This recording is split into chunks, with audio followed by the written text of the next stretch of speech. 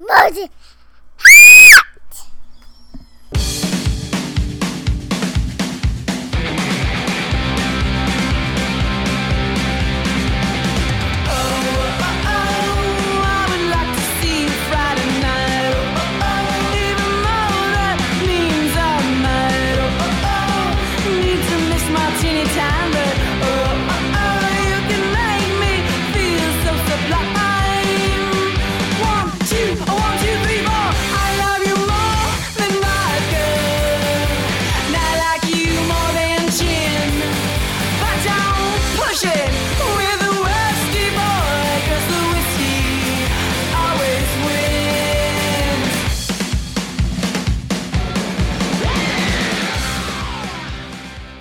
It's another episode of Metal Rockin' Whiskey. I'm Sailor, and in the words of the great Lemmy Kilmister, born to lose, live to win.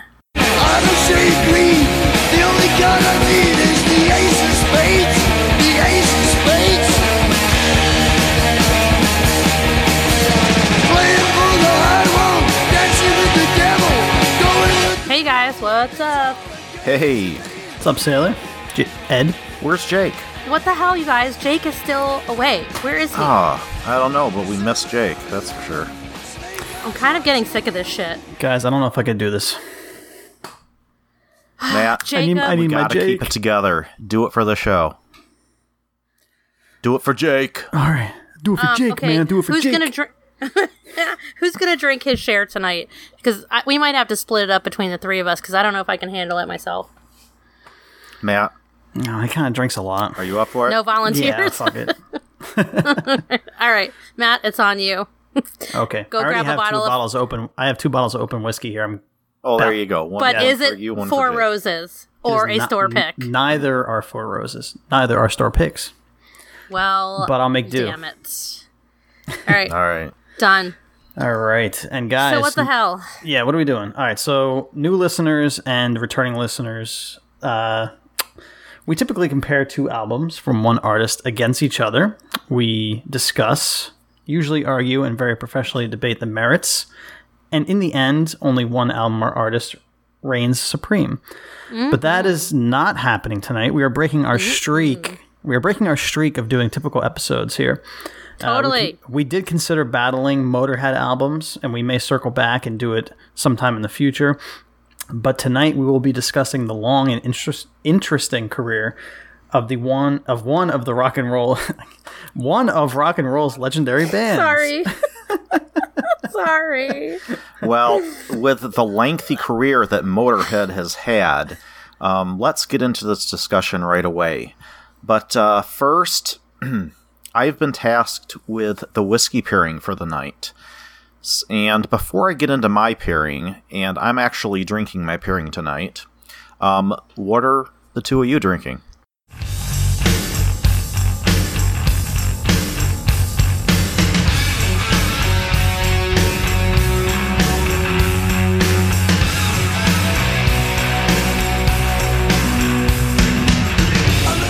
Well, like I said before, I'm kind of bouncing back and forth between 2 bottles. I started with Old Forester 100 proof, which is the first time I'm having this, and I gotta say, unbelievably delicious. It's badass, right? It's badass. Oh It is my like God. a liquid. Thank It is you. like liquid candy. It is so yes. good. To Yes. all the haters, F Yes. it, F you. Yeah. So good.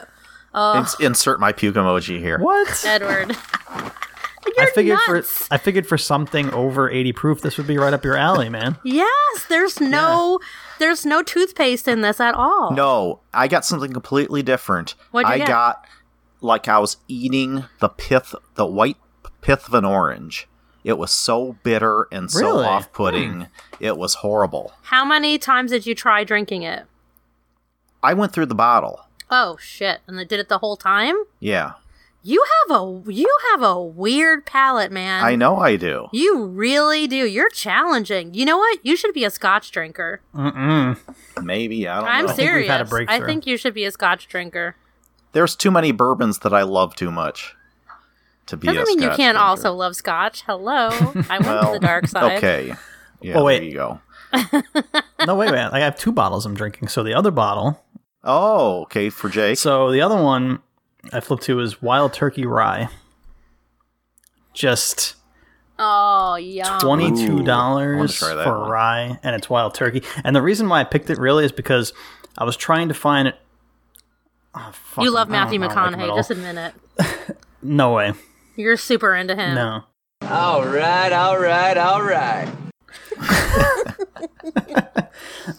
No. Nah. Town branch, all right. No, because I was trying to find the equivalent of Lemmy in a whiskey, and I thought Jimmy Russell, man. Guy's been around forever. Old school, no bullshit. Thought it was a good pairing.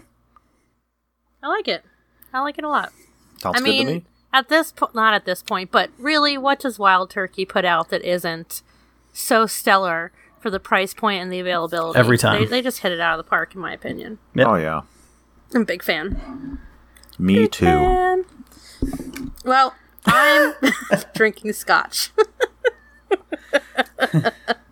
Wow. Yesterday, I was drinking my beautiful Wild Turkey Master's Keep. Phenomenal bottle. It is. It has wonderful memories along with it from my favorite uncle's wedding. We shared that bottle together, and so I was sipping on that yesterday. Today, I'm drinking the Balvenie Doublewood. It's been aged 12 years, and it's aged in whiskey cask, traditional whiskey cask, and then finished in sherry casks. And oh my god, I wish I was personal friends with David Stewart, me and like 80 million other people around the world, just to like get inside this guy's head. He's just, God, he's phenomenal. This is just such a stellar, it's such a great, I think all of the Balvenie is so fantastic for people that are new to Scotch. I think it's so approachable, but has so many layers to it and so much flavor. I just love it. Excellent choice. I'm a fan. And that's Alrighty. me. Sounds good. Well, as Go for me, for it, Ed. all right, it's almost impossible to discuss the band Motorhead without also discussing their frontman, Ian Fraser Lemmy Kilmister. Now, he's well known for his love of gambling and seemingly insatiable appetite for women, claiming to have slept with over 1,000 of them. I don't know how. He's not that good looking, at least I don't think he is. But anyway, he's a rock and roll star, I guess, so there you go. So, my whiskey selection basically embodies the spirit and the vices of Lemmy. He even had a permanent seat reserved for him at the Rainbow Bar and Grill in Hollywood with its own video gambling machine.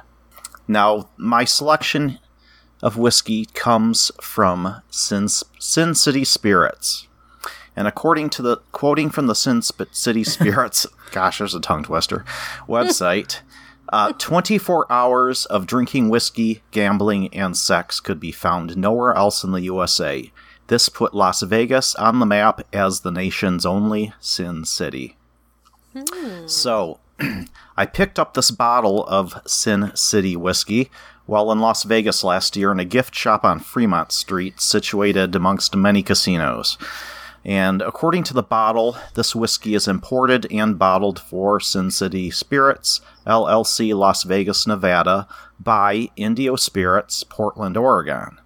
It also goes on to say that this whiskey is distilled in Canada, which, as we all know, was a former British colony, tying it in, again, to Motorhead, a British metal band. Now, this whiskey comes in at 80 proof, and the label of this bottle is adorned with a scantily clad six-shooter toting cowgirl. And Hell on the yeah. back is a pair of dice showing the total of that's awesome. 7. The color in this whiskey is very light amber, leading to me to believe that this is not, very old. And when swirled in the glass, the legs are very thin and kind of barely perceptible. But anyway, on the nose, I get a distinct alcohol note, almost like rubbing alcohol. But I also pick up some brown sugar, fresh cut grass, and what I can only describe as like wet cardboard. Yum! After tasting it, yeah, it's clearly a Canadian whiskey. Dude. Boom! Oh my Mic god. drop. We love you, Canada. Well, that's it. let me Y'all, explain. You just said it there. at first, the whiskey is sweet with a maple syrup-like flavor that soon gives way to a dark rye bread and a charcoal on a medium-length finish. And that is it. That is Sin City Whiskey. It's all right. I mean, if you're a fan of Canadian whiskeys, you might like this one. But if you're not, you're probably going to pass Great on. pairing, though. Yeah. Yes. It was very good. Very clever. I mean, I would have just gone with Jack Daniels because I would have been drinking Jack and Coke. That's so if I obvious, had the though, whiskey you know? segment. Yeah. AKA the Lemmy. Yeah. I know, but It's what he loved. And until, for health reasons, he had to stop drinking Jack and Coke and move to vodka and orange juice. Because he thought that was healthier. This is not a joke. Oh, God. good job, Ed. Well, that was awesome, Ed. Good Thank you. job. Sword and shield, bone and steel, richest wind, get forever to the battle's den. All right, so before we get into this discussion, let's just briefly talk about our relationship to Motorhead, when we got into them, if you came to this as a fan or not, and what your memories of being a fan are, and then we'll get into a little bit of a timeline and the discussion. Well, first of all, I just want to let you know that Jake let me know he is really bummed that he's not here because he is a big fan of Motorhead. And I'm sure, as usual, Jake would have a lot to say. But I'm sure he would. That's why I miss him. But I, on the other hand, am new to Motorhead. I've known about them for the longest time, but until now, just researching for this show, the Ace of Spades is probably the only song I could have quoted for you. But anyway, after listening to them, I have become a fan. Awesome. Yeah, I really like it, and yeah, I'm looking forward to listening to much more here on out. How about you guys? Sailor, I know you've been a fan for a while. Oh my god, I've been a fan forever. I can remember being very small, and I may be talking like 5-6 years old, and my dad came to pick me up. He was a dad that I saw a couple times a year if I was lucky, and I thought he was just the coolest dude. He had a mustache, and sometimes he had chops, and he smoked, and he always had a beer in his hand, and he worked on cars, and he listened to what we would call hard rock these days. And I remember we're in his little convertible MG, and we're driving somewhere, and all of a sudden the song comes on that I don't know, and he says, "Oh yeah, this is great," and he turns it up, and he's like banging his head, and he's looking at me, and I wanted to, I wanted to be cool like him, so I was like, "Yeah, this is cool." It was a Motorhead song. I don't remember the specific song, but the reason I know it was a Motorhead song is because I asked him shortly after that, because when I went home, I wanted to learn more about Motorhead and get into it so my dad would think I was cool. And so I did, and I got a tape.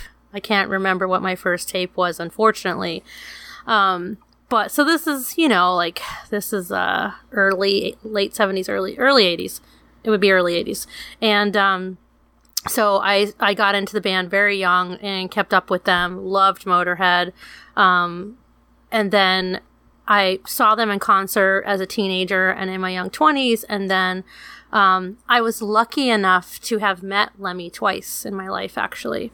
The first time I met him was at a very large festival in Belgium. And I've talked about, I think on the show, meeting other artists. It was all they don't section off the big VIP artists from the small bands. At least they didn't at the time. And I'm sitting down on the couch and I'm talking to someone. I look over. Next to me is sitting Lemmy. He's literally sitting right next to me. I look over. I'm like, oh, hey. And I'm expecting him to be Lemmy. And I'm a girl. So I'm just expecting him to kind of be, I don't know, maybe a dickhead or douchey or hit on me or be gross. I don't know what I was expecting, you know? And instead he was super nice, and we end up getting this long conversation, believe it or not, about fathers and daughters. So weird. And he gave me some advice that I've never forgotten. And, I, to be completely and totally honest, it was some pretty profound words he had about being a father, and being a father that wasn't really always there, and he has experience in that himself personally. And then I met him a second time. It was about a year and a half, 2 years later, when I was in London, and he actually remembered me, and I was blown away by that. I thought, how many people must this man meet, you know, or any celebrity on his level in a week, forget in a year or something. And he actually remembered me. We chatted again. He was very funny, very laid back, very down to earth, and he was a very clever, smart man. So it just made me love Motorhead, you know, that much more. So those are my and that's very cool. Also, one of my favorite movies of all time, Grosse Pointe Blank. I remember being like super psyched to see this movie in the theaters, and I was just like, I was loving this movie. And there's a scene where what's his name? Help John me out Cusack? here. Thank you. I love him. Please marry me. He goes into this 7-Eleven that's been built where his childhood home used to stand in the middle of a residential neighborhood, and there's a bomb in there, and he has to get everyone out, and this kid is playing, I can't remember what arcade game, and he's got headphones on so he doesn't hear him, and he's listening to Ace of Spades, and I was like, oh fuck yeah. So good. So those are my memories. Well, how do I follow that? Meeting Lemmy twice? Damn. I'll try my best, though. I'll keep it brief. The as with a lot of bands from this time, especially the British heavy metal scene, being such a huge Metallica fan, you know, the first time I heard anything from any band like this was Metallica covering them, you know, on, you know, their garage albums and such. And I never really made a point to go and listen to the original stuff until I heard them cover Overkill and Damage Case, Too Late, and Stone Dead Forever. And James changed his voice slightly when he recorded these. And I was like, you know, before I heard these, I had no idea who Motorhead was. I'll be honest with you. No idea who Lemmy was. No idea about who they were, their history, anything. And I was like, it's kind of weird they changed his voice. So I went back and I listened to the originals, and it just changed everything for me. The ferocity in which they performed, going through their whole catalog, balls to the walls, powerful. Just everything was just in your face, and they just laid everything out on the line. And I just fell in love. As soon as I heard him, I fell in love. And then hearing it, but then seeing it, are two completely different experiences. You see these three guys up there. You see him, you know, with his mic stand higher than he is, bent down, growling up into the sky. It's just like, it's almost intimidating, but it's so fucking cool because nobody did that, you know? Nobody did that. No one played the bass like he did. Nobody sang like he did. Oh, God. Everything was just so unique and so just, man, I fucking love this guy. And that was my first experience with them, and it kind of set the bar for me a little bit. And I kind of, you don't really want to try to compare, but I always end up comparing newer bands that I hear to Motorhead, Metallica, just the two bands that I'm completely in love with. And there will never, ever, ever, ever be another band like Motorhead. Never, ever, ever. Yep. Totally agree. Abso-freaking-lutely. Well, let's get into this discussion. Let's talk about the amazing career of Motorhead.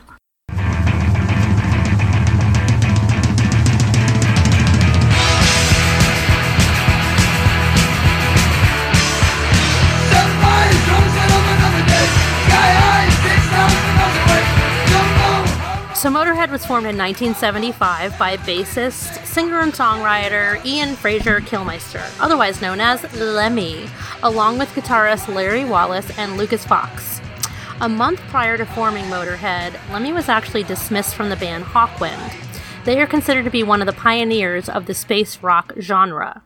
It will be tough to talk about Motorhead without carving out a little bit of time to talk about the man himself, Lemmy, especially now that he's not with us anymore in the physical sense. So Lemmy was born in England in December of 1945. Now, just to give you a little bit of perspective on the world that he grew up in, World War II ended in September of 1945, and the area of England that he spent his early years in was hit very hard by Nazi bombing. Some food like bread was still rationed up until 1948, and much of the 1950s in Great Britain were about processing the horrors and rebuilding and much, much social change. He spent most of his childhood in Wales, where he was given the nickname by his schoolmates Lemmy, as in Lemmy a quid till Friday. Lend me. Yep. Get it? Get it? Yep.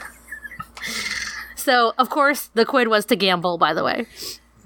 So it seems that one day Lemmy came to school and saw another student with a guitar, and this kid was instantly surrounded by girls. So Lemmy decided, I'm gonna bring a guitar to school. Grabbed his mother's guitar, next day brought it to school, and bingo, he was surrounded by girls too.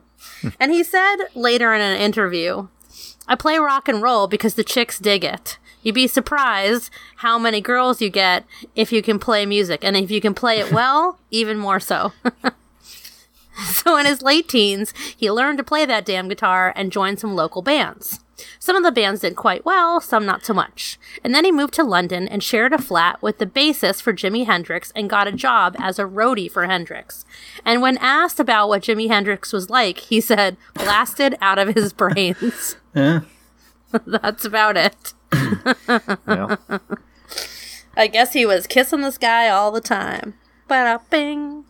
So, unfortunately, in 1975, Lemmy was kicked out of Hawkwind after a drug possession charge, and that was the end of that. So, back to Motorhead. As I said, formed in 1975, Lemmy's vision for Motorhead was for it to be, quote, the fastest and most vicious, just like the MC5. The MC5 were an American proto-punk band formed in the early 60s. Further, he wanted it to be loud, fast, speed freak rock and roll. That's a quote. After just 10 gigs, the band caught a gig supporting Blue Oyster Cult in London, and shortly after that, they received a contract with United Artists. They jumped in the studio to record and pretty quickly had to replace their drummer, but lucky for them, they chose Phil Filthy Animal Taylor, who was a friend of Lemmy at the time. The label was not happy with the material that was recorded, and they refused to release it. A year later, they decided they needed to add an additional guitarist to really achieve the sound they were looking for. So they auditioned the one and only Fast Eddie Clark Wallace, who was a member of the Pink Fairies. For those of you who don't know, I'm sure there are not many that know, the Pink Fairies were a British psychedelic rock band, and Eddie was hired by Motorhead and quit the Fairies. You now have what is considered the classic Motorhead lineup, which is Lemmy, Fast Eddie, and the Filthy Animal. Initial reactions to the band were not good at all. They were, to say the least. They were even voted as best worst band in the world by a music magazine. Best worst, yes. Best worst. By a music So magazine bad. at the time. Finally, yeah. Like, is that a double That's diss, just a or is diss. that just a diss? Just a diss. Yeah, However way exactly. you Yeah. look at it, it's a diss. However way you diss it. So finally, in diss. 1977, Taylor and Clark decided to leave the band. They had really gained little recognition and were living literally as squatters. Lemmy got them to agree to a farewell show, and he invited Ted Carroll from Chiswick Records and asked him to bring Mobile Studio to record the show for posterity. In the end, Carroll was not able to bring the Mobile Studio, so instead he offered them 2 days in studio with producer Speedy Keen to record a single. Keen, if you don't know, wrote a song for The Who and was a well-known session artist and producer. The band took a chance, and instead of a single, they recorded 11 unfinished tracks. Carroll gave them a few more days to finish the vocals, and in the end, they had actually completed 13 tracks. Chiswick Records issued the single Motorhead in June of 1977, followed by the album Motorhead in August. The album actually charted and spent a week at number 43. Not too shabby at all. Not too shabby. Considering. No. Yeah, Especially after a ballsy move like that. Yeah, really, after being the best worst band. They embarked on a tour that was actually fraught with difficulties and a breakup again, but by summer of 78, the band reformed and began their rise to success. Back into the studio they went, and out came Overkill on March 24th. This became the band's first album to break the top 40 in the UK. They completed a successful UK tour, also called Overkill. That summer, they went back into the studio to begin work on their next album, Bomber. This album reached number 12 on the UK charts with Bomber, the title track being the single. This tour, called Bomber, extended out of the Bomber. Extended out of the UK to Europe with the band Saxon supporting them. In spring of 1980, while on tour in Europe, the first live album for Motorhead was released called The Golden Years, which sold better than any of their previous releases. It reached number 8 on the UK charts. After the completion of this European tour, they went back into the studio and recorded Ace of Spades. The single was released in October of 1980 as a preview of the album with the same title. The single reached number 15, and the album reached number 4 on the UK album charts. Ace of Spades is considered to be the ultimate Motorhead anthem, and I would agree with that. Yep. In 1981, the band had even more chart hits with the release of St. Valentine's Day Massacre EP, a collaboration with the band Girl School. Why can't I say that? Girl School is a British rock band that formed in the new wave of hard rock and heavy metal in the late 70s. And they are the longest running all-female band still playing after 40 years.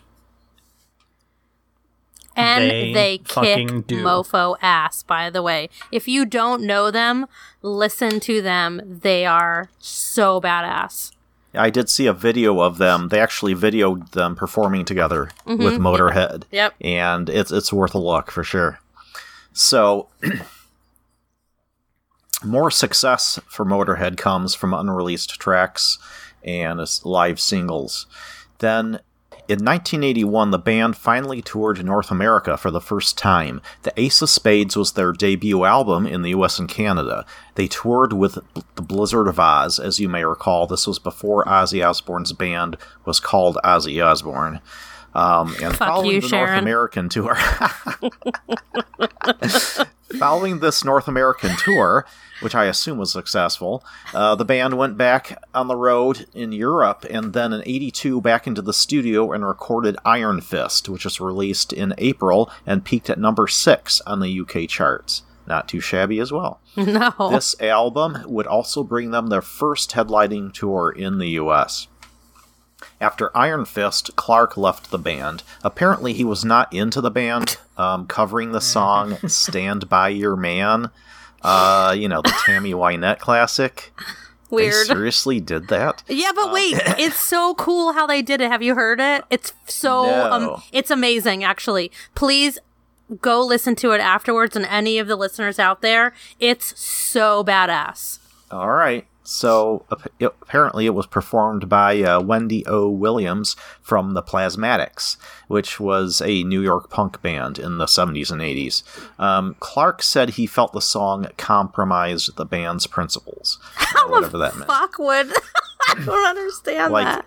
As if Motorhead has a lot of principles. Anyway. Oh, well, that too, yeah.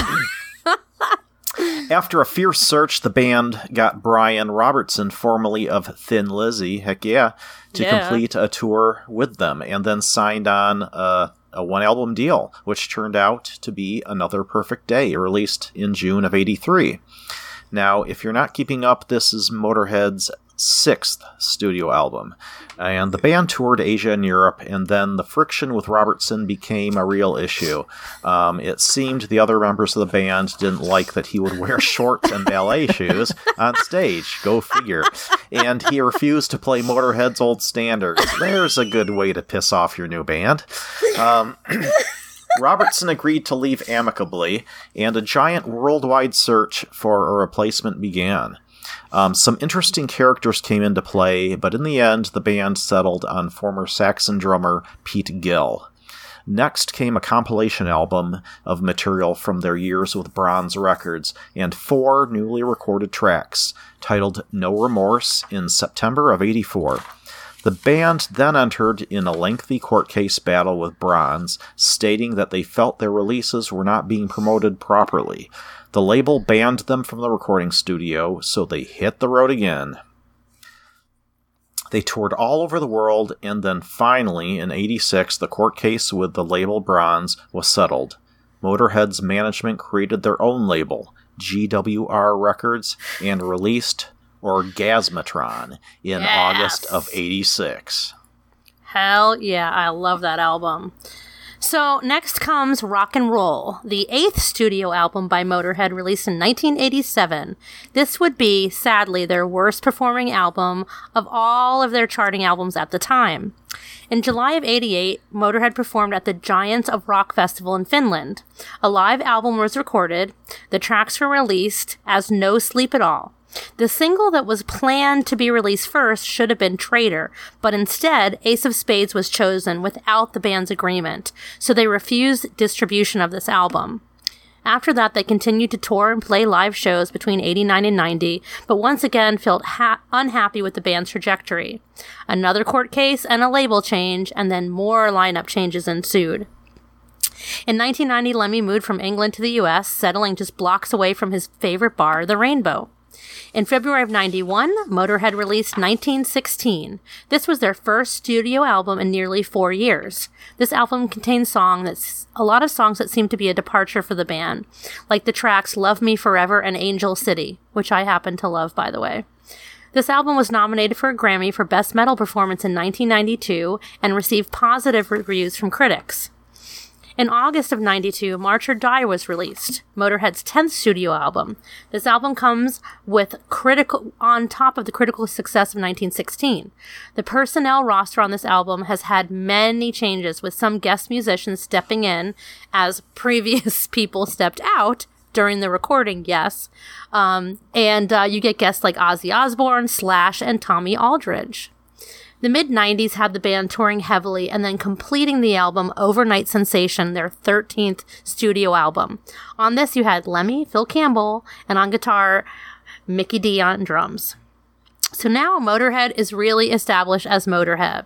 They've secured commercial success, and Lemmy is, I think it's safe to say, totally famous at this point.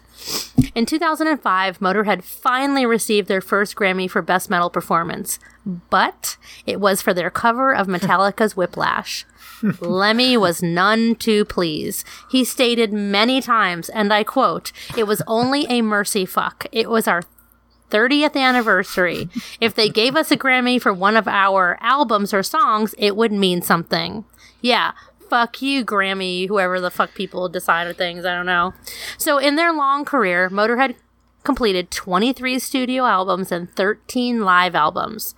There are several that I didn't mention, like Snakebite Love, We Are Motorhead, Hammered, Inferno, Kiss of Death, Motorizer, The World Is Yours, Aftershock, and finally Bad Magic, their final studio album before Lemmy's death in 2015. He died of complications from prostate cancer, cardiac arrhythmia, and congestive heart failure. He had just turned 70. So I didn't mention those albums because I didn't want this timeline to last 50,000 hours. I wanted us to have time to discuss. But, 2 of those albums are also some of my favorite Motorhead albums. But they had an incredible career, at an incredible time in music, and it's just so much fun going back and watching all these interviews and, listening to all their top singles again. It was really fun preparing for this episode. Yeah, and also learning about their career. So many great stories, and all the other artists you mentioned, like Ozzy Osbourne, Slash. I don't think that there aren't too many other figures in metal, in rock history that are as well respected as Lemmy from Motorhead. That's the biggest thing I got, was the amount of respect that this guy had from his fellow musicians was almost unparalleled. There's not one Absolutely. person, whether if they're just a regular person like you, Sailor, who met him, or someone in his industry who was influenced by him, or maybe even not influenced by him. Nobody would have a bad word to say about the man. That's how incredible of a human being he was, aside from the talent and the music. And, he was larger than life. He had that, rock star persona, that, exaggerated rock star persona that everyone, the sex, the drugs, the rock and roll. But that was his lifestyle. And he was the epitome of that. Mm-hmm. And despite all that, despite living that larger than life lifestyle that most of us common folk can't really equate to, he was so down to earth, and I don't think there's anybody that would not say that about him. Absolutely. I mean, one of the things that's really important to talk about too, that I tried to tackle for a while and was not successful, how he played bass. This is, in my opinion, the reason why Motorhead sounds like Motorhead. The reason why they became who they are, and why we're talking about them right now.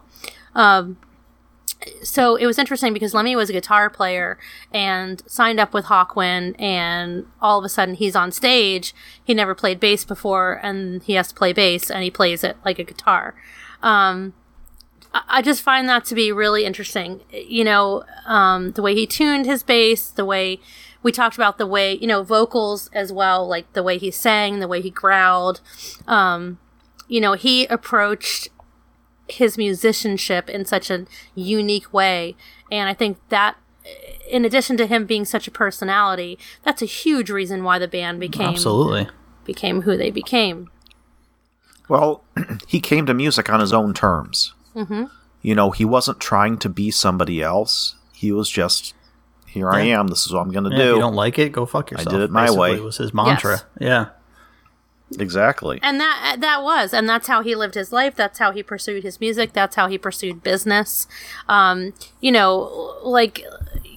was interesting.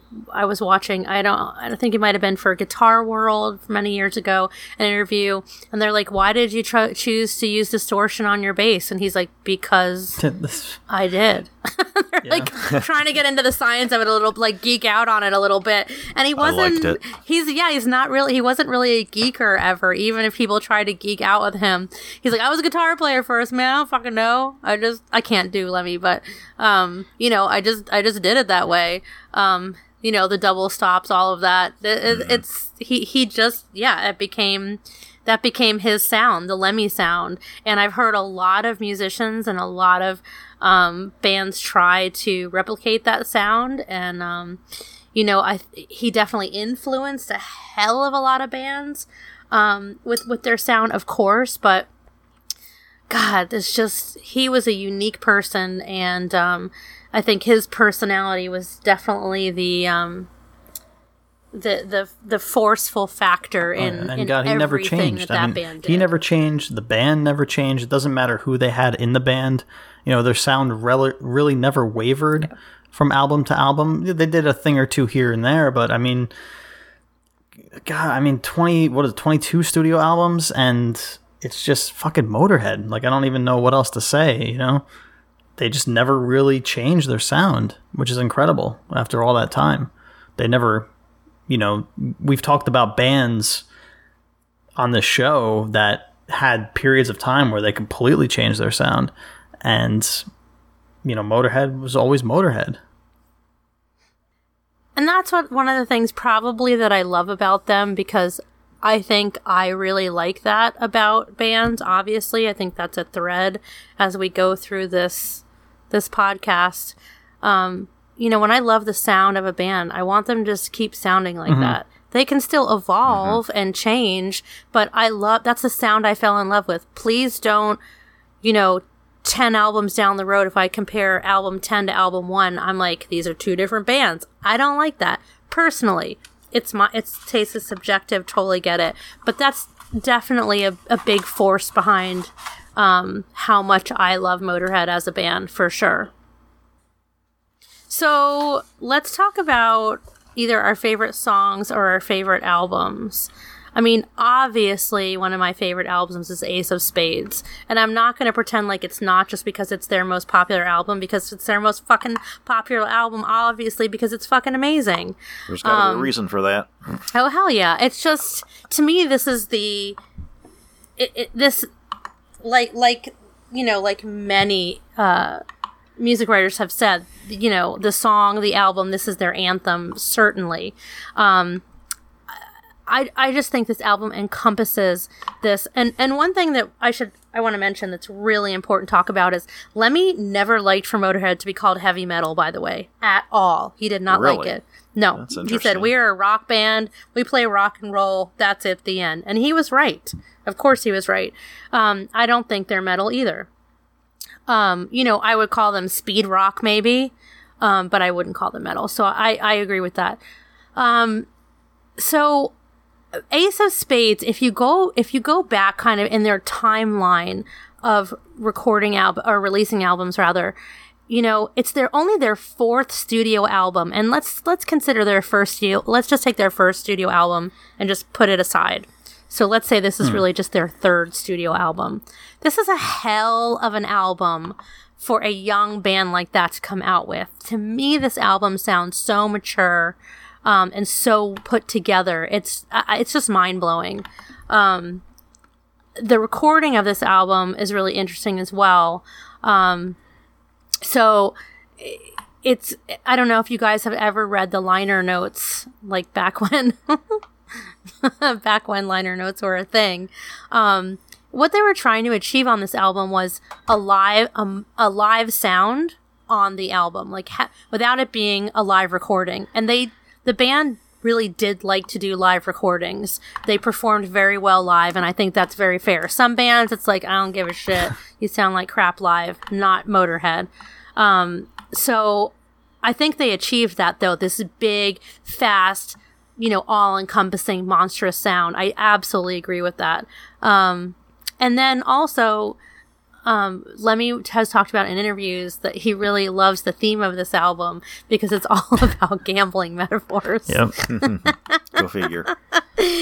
He was big into Westerns, American Westerns, and stories of the Old West, like Wild Bill Hickok, and he loved all of those characters. Of course, they were outlaws and gamblers. He absolutely loved that. And that is what the theme of the album is supposed to be. And if you look at the cover of the album, it looks like they're probably like in an American desert, and they're themselves like cowboy outlaws. They're not. I forget where they are. They're somewhere in Spain or something like that. I almost expect Phil to say, "Badges, we don't need no stinking badges." Yeah, but in all honesty, though, probably their best cover ever. At least, like, album cover, yeah. For sure. Yeah, definitely. And they're trying to do that whole, like, Western outlaw, thing, yeah. like, one of them, what's his... Yeah, I mean, just take a gander at that again. Yeah. So they kind of went from, like, good time rock and roll to monster rockers, I think, in this album. And I think this, in my opinion, this gave them the confidence to go forward and, do what they would do after this album. But, man, this album, no matter how many times I go back to it, I'm just like, damn. For me, it's got all the tracks. Orgasmatron is another favorite of mine. I figure every time I hear that. You're such a good little girl. So this is their 7th studio album. If I'm counting, it's their 6th studio album. I mean, this album is a little bit faster and maybe has a touch of thrashiness in agree. it. Would you agree, Matt? Despite the title, which Yeah. I think is kind of weird for them, but Well, wait, really, is it? compared to the Orgasmatron? other album titles, maybe a little bit. I mean, all right, Compared maybe. to like Rock and Yeah, Roll, March or Die. Yeah, Die, On Parole, Bastards. Yeah. Then you've got Orgasmatron. It sounds like a like cheesy it. 80s Well, album, but anyway. it's not. It's far from it. There's actually, okay, Yes. you know the movie Sleepers, the Woody Allen film? There's an Orgasmatron in the film. That's where I've So, heard that okay, before. Ed, Google real quick. When did Sleepers not the like- movie come out?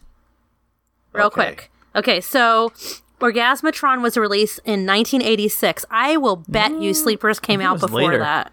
He's Sleeper 73, came out in wow. 1973. Bam! Ha! And I believe they called it the Orgasmatron. Interesting. See if you can find that out. Yeah, the Orgasmatron. Yes! You're welcome. That's why I'm here. So anyway, moving along from the Orgasmatron, one of my favorite Motorhead songs of all time, other than Ace of Spades, is Deaf Forever. And Built for Speed. I mean, okay, there's a lot of them. There's a lot, Dr. Rock, Riding with the Driver, but Deaf Forever, holy shit. It's such a phenomenal song. And Built for Speed. You've got killer songs on this album. I absolutely love this album. And I've talking with other Motorhead fans. I think it's either you love it or you hate it. I don't think there's a lot of in-betweens with this album. Would you? What do you I would think, agree with Matt? you. We're still talking you about love it or hate Orgasmatron, it? right? No, I love it. No, I do. Yes. I do. Interesting that in the video for I don't like the Orgasmatron, name, but I Lemmy's do like the album. got the Alice Cooper style eye makeup and stuff. Oh yeah, on yeah, there, that's right. too. That's right. So, yeah, so I love this album because two of my favorite songs are on this album. Then I would say after that, 1916. I don't know how you can be a Motorhead fan and not love 1916. It's different. I don't know. I mean, it got a lot of commercial success, and I don't ever judge albums by commercial success, but I don't know. Love Me Forever. I can't tell you how many mixtapes I've put that song on. Mixtapes. Yes. I just think it's such a great.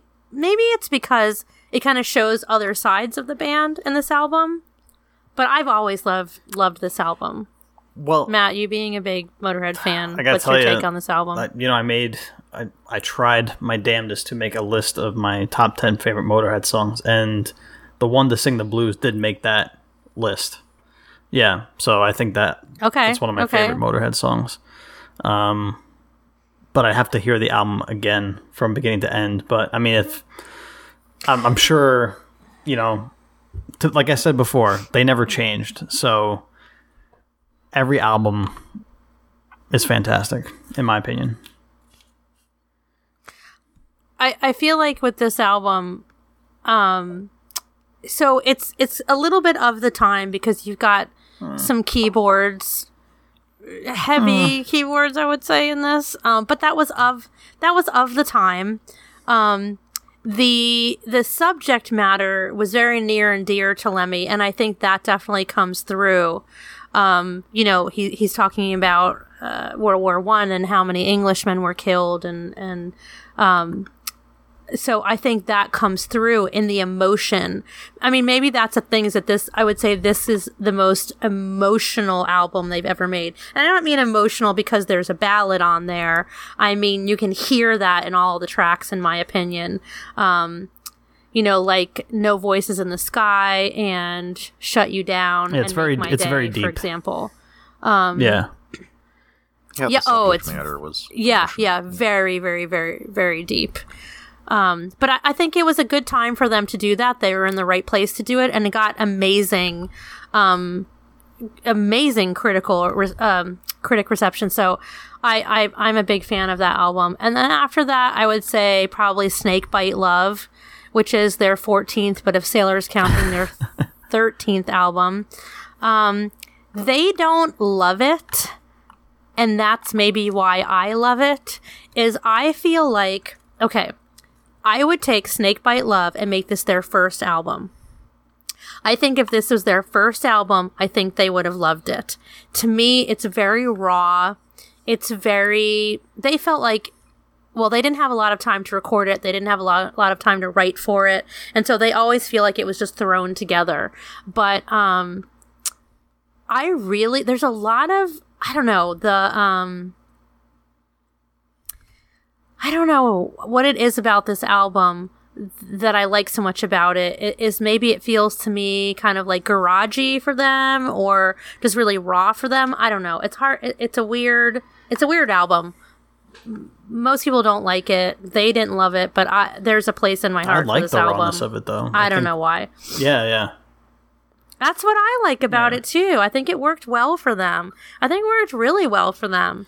Other than that, like, probably Bomber. Bomber would be, like, another top album for me. Well, I know you talked about it, how did you describe it? Like, kind of, unpolished, or garagey?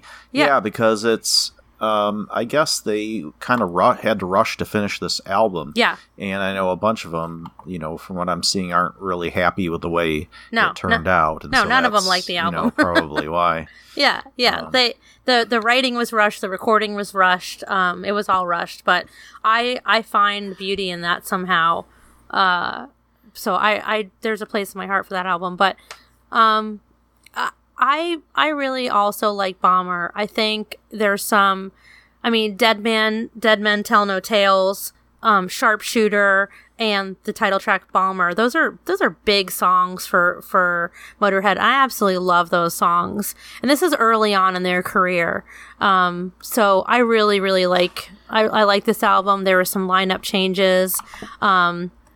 This album was really, really well received by fans, and everyone feels like there's a lot of essential tracks on here, which I would totally agree with. Like I said, Dead Men Tell No Tales, Stone Dead Forever is a big popular, but I think this is a great example for me of early Motorhead, and what their, I don't know what the word I'm looking for is, like what their true like original sound was. And if you take this album, let's use that as an example, and let's fast forward all the way to I don't know, like an album in the late 90s. You have the same sound, you it's still super cohesive. They can still stand next to each other. These songs can still be played together, and I absolutely love that about this band. Not to belabor that point, but they're a lot with the minimal sound changes. They're a lot easier to compare. And you can't, I guess for Certainly. A virgin ear to Motorhead, maybe if you play something from the late 90s and you played something, from the 80s, the early 80s or something together, and, sound quality aside or production quality aside, it might be difficult for them to discern when it's produced, because that's the continuity of their sound, really. I think they're very cohesive. I think they are one of the few bands that can be very cohesive. I would say, and we've discussed this band, in a former show, I would say AC/DC is very similar to that. And they had a major vocal change, and still, I think they stayed very cohesive as well. Oh yeah, definitely. Another thing that they were really good at was, and it was, during the time of singles, but they were very good at choosing singles. And a lot of that was the band, not the label. And mind you, some of the label, some of the albums that released were on their own label, or with their management. So if you take a look at their singles released, you really see a band knowing themselves well, a band knowing their fans well. From Orgasmatron, you have Deaf Forever. I mean, from Overkill, you have Damage Case. So you have, from Bastards, Born to Raise Hell, obviously Ace of Spades title track, March or Die Hellraiser.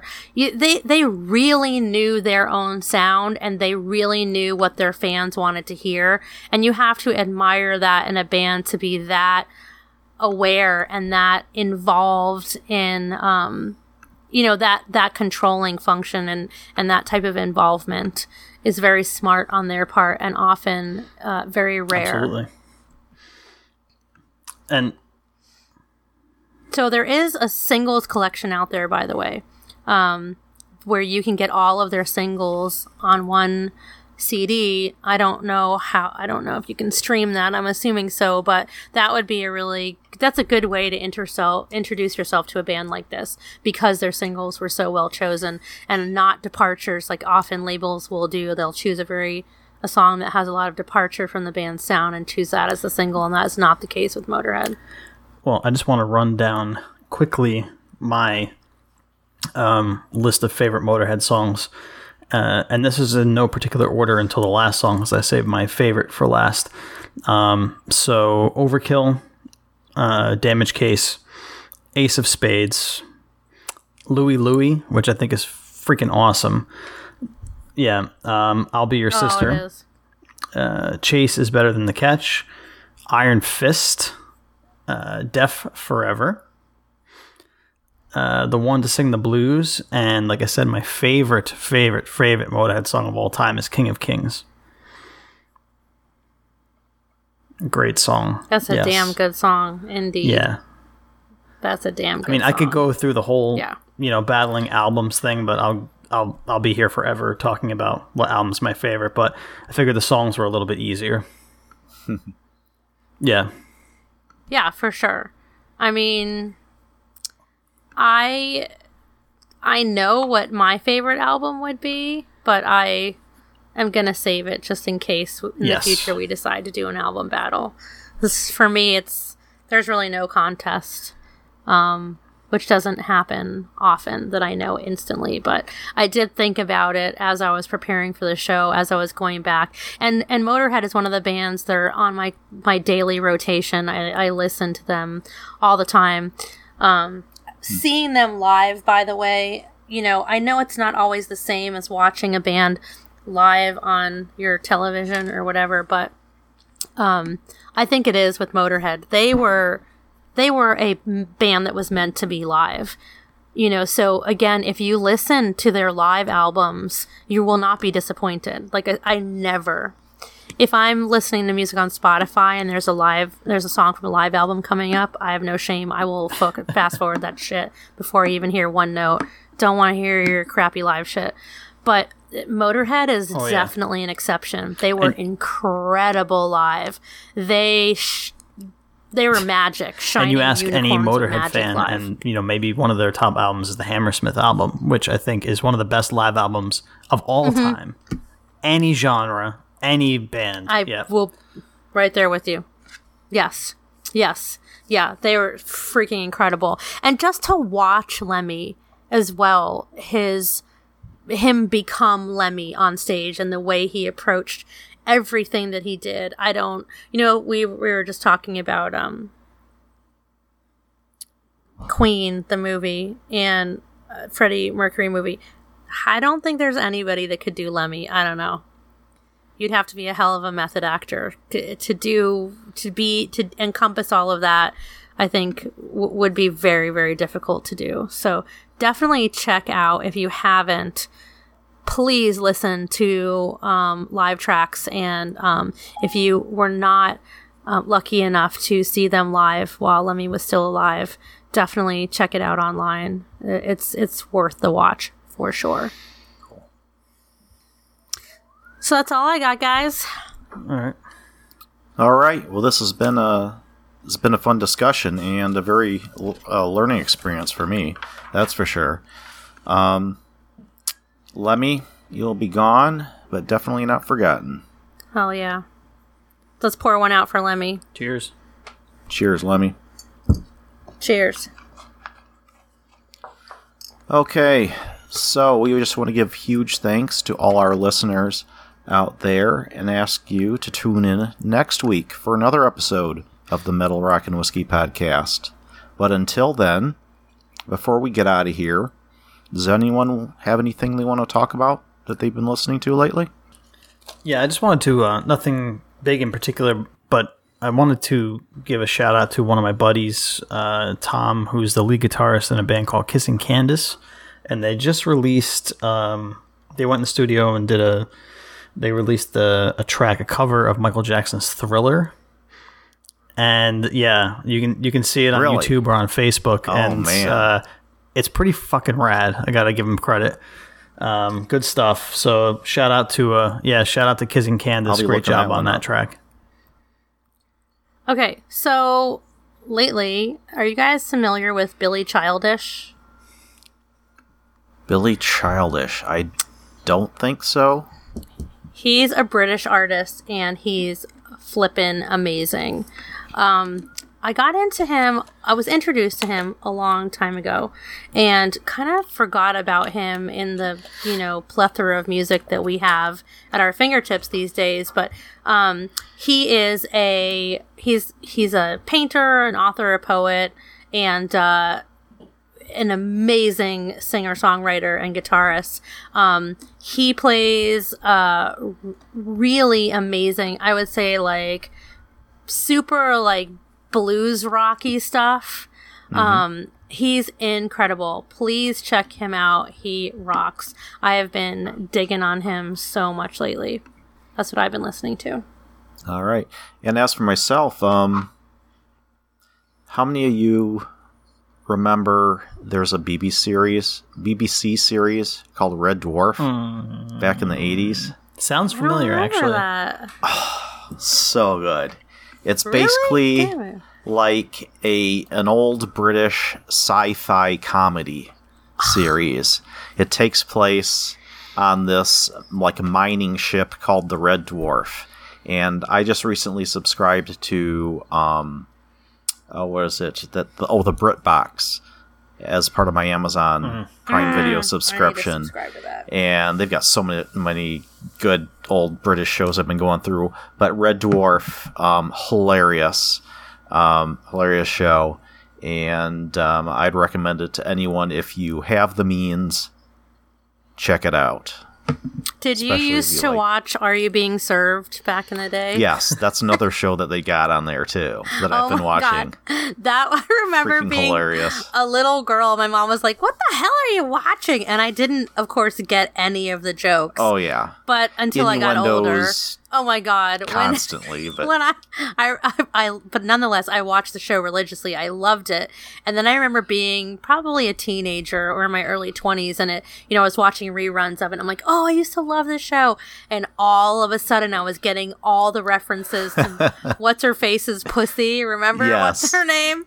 And Mrs. Slocum. Mrs. Slocum's pussy, and oh my God! Oh yeah, that was one of my absolute favorites. I loved Are You Being Served? The best. All right. Well, I guess Matthew, I do. You got anything to say? I don't know how to follow Mrs. Slocum's pussy, but I'll try my best. I'm going to post a picture of her on her Facebook group. And her hair color changed. Yes, too. that was. And it was always the gay guy that would jab at her. Mr. Humphreys. Yeah. And I didn't, of course, as a little girl, I didn't get his gay jokes either. And the fact that I never remember names, like the stuck-up dude, remember? Who was the stuck-up guy that worked in their department? Captain Peacock. Yeah. And the gay guy would always make fun of Captain Peacock. And I have to YouTube this. This sounds... Oh, you do. It is the best. If you haven't seen it. I mean, at first you're going to be like, what the fuck am I watching? But just trust me, stick with it, and then you'll start getting all the innuendos. It's incredible, especially when Mrs. Slocum goes on and on about drying her pussy and she had to put her pussy away. Like, and she always changed her hair color. It's the best. Okay.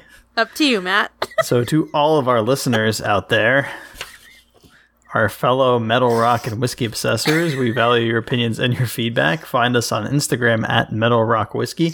Send us your love, your likes, and please share your thoughts, reviews, questions, suggestions, concerns, and comments about the show. You can also follow us individually on Instagram, yours truly at The Whiskey Obsessor. That is whiskey, save the E. Edward. They can always find me on Instagram as well. I am at Bourbon Geek. And they can find Jake on Instagram as well, at bourbon.spartan. Sailor? You can find me as Sailor Retro on the internets. And as Jake would usually say, this was a lot of fun, guys. Hope you all enjoyed it as much as we did, but now my glass is empty, and it's time to go. Be sure to tip your waitress. We're out.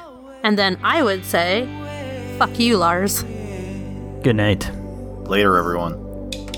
I love you more than vodka, not like you more than gin. But don't push it with the whiskey, boy, 'cause the whiskey always wins. Oh yeah, the whiskey always wins. Yeah. That's so good. We should just do a whole show on Are You Being Served? You know what? Amazing Mrs. band Slocum's name, Pussy yes. would be an amazing band name. Oh my gosh. Yes. I wonder if I bet you someone's done it. Hold on, I'm going to research it. How do you spell Slocum? SLOCUM, I would assume. No, it's SLOCOMBE. Oh, Because okay. I just started Googling it and immediately Mrs. Slocum's hair came up. Yes! I told you! I don't want to know what comes up if I Google Mrs. Slocum's pussy. Does the Oh my carpet God. match the drapes? Wait a minute. A tribute to Mrs. Slocum's pussy. Oh my God, Oh, this is man. amazing. Wait a minute. Okay. Hold on, looking back at Mrs. Slocum's stories about her pussy now. Hold on, shit, I lost it. Hold on, damn it. Oh my God. Tangent alert. Tangent alert. Oh God, it's so good. They have the best, visuals to go with it. If my pussy isn't attended to by 8 those o'clock, I shall be stroking it for the rest of the evening. This is the one I remember. My pussy got soaking wet. I had to dry it out in front of the fire before I left. The last sign of danger, and my pussy's hair stands on end. At the littlest sign, sorry. At 7 o'clock tonight, my pussy is expecting to see a friendly face. I can't bear the sight of my pussy standing at the door with a tin opener in its mouth. Well, if I'm not home on the stroke of 6, my pussy goes mad. Well, the central heating broke down. I had to light the oven and hold my pussy in front. That goes on forever and ever and ever. We could literally be here all night. All right. So, Matt, Like I said, how do why I don't you follow get us that? out of here? Oh my God. I don't know. How do you follow Mrs. Slocum's pussy? Oh my God, wait a minute, hang on. Before we go forward, the actual Guardian has an article, Pussy Galore, a tribute to Mrs. Slocum. With her immortal pussy, Mrs. Slocum turned the airways as blue as her rinse. Oh my God, this article is phenomenal. Oh God. I want to do a show called Mrs. Slocum's Pussy. It's gonna happen. Stay tuned for that.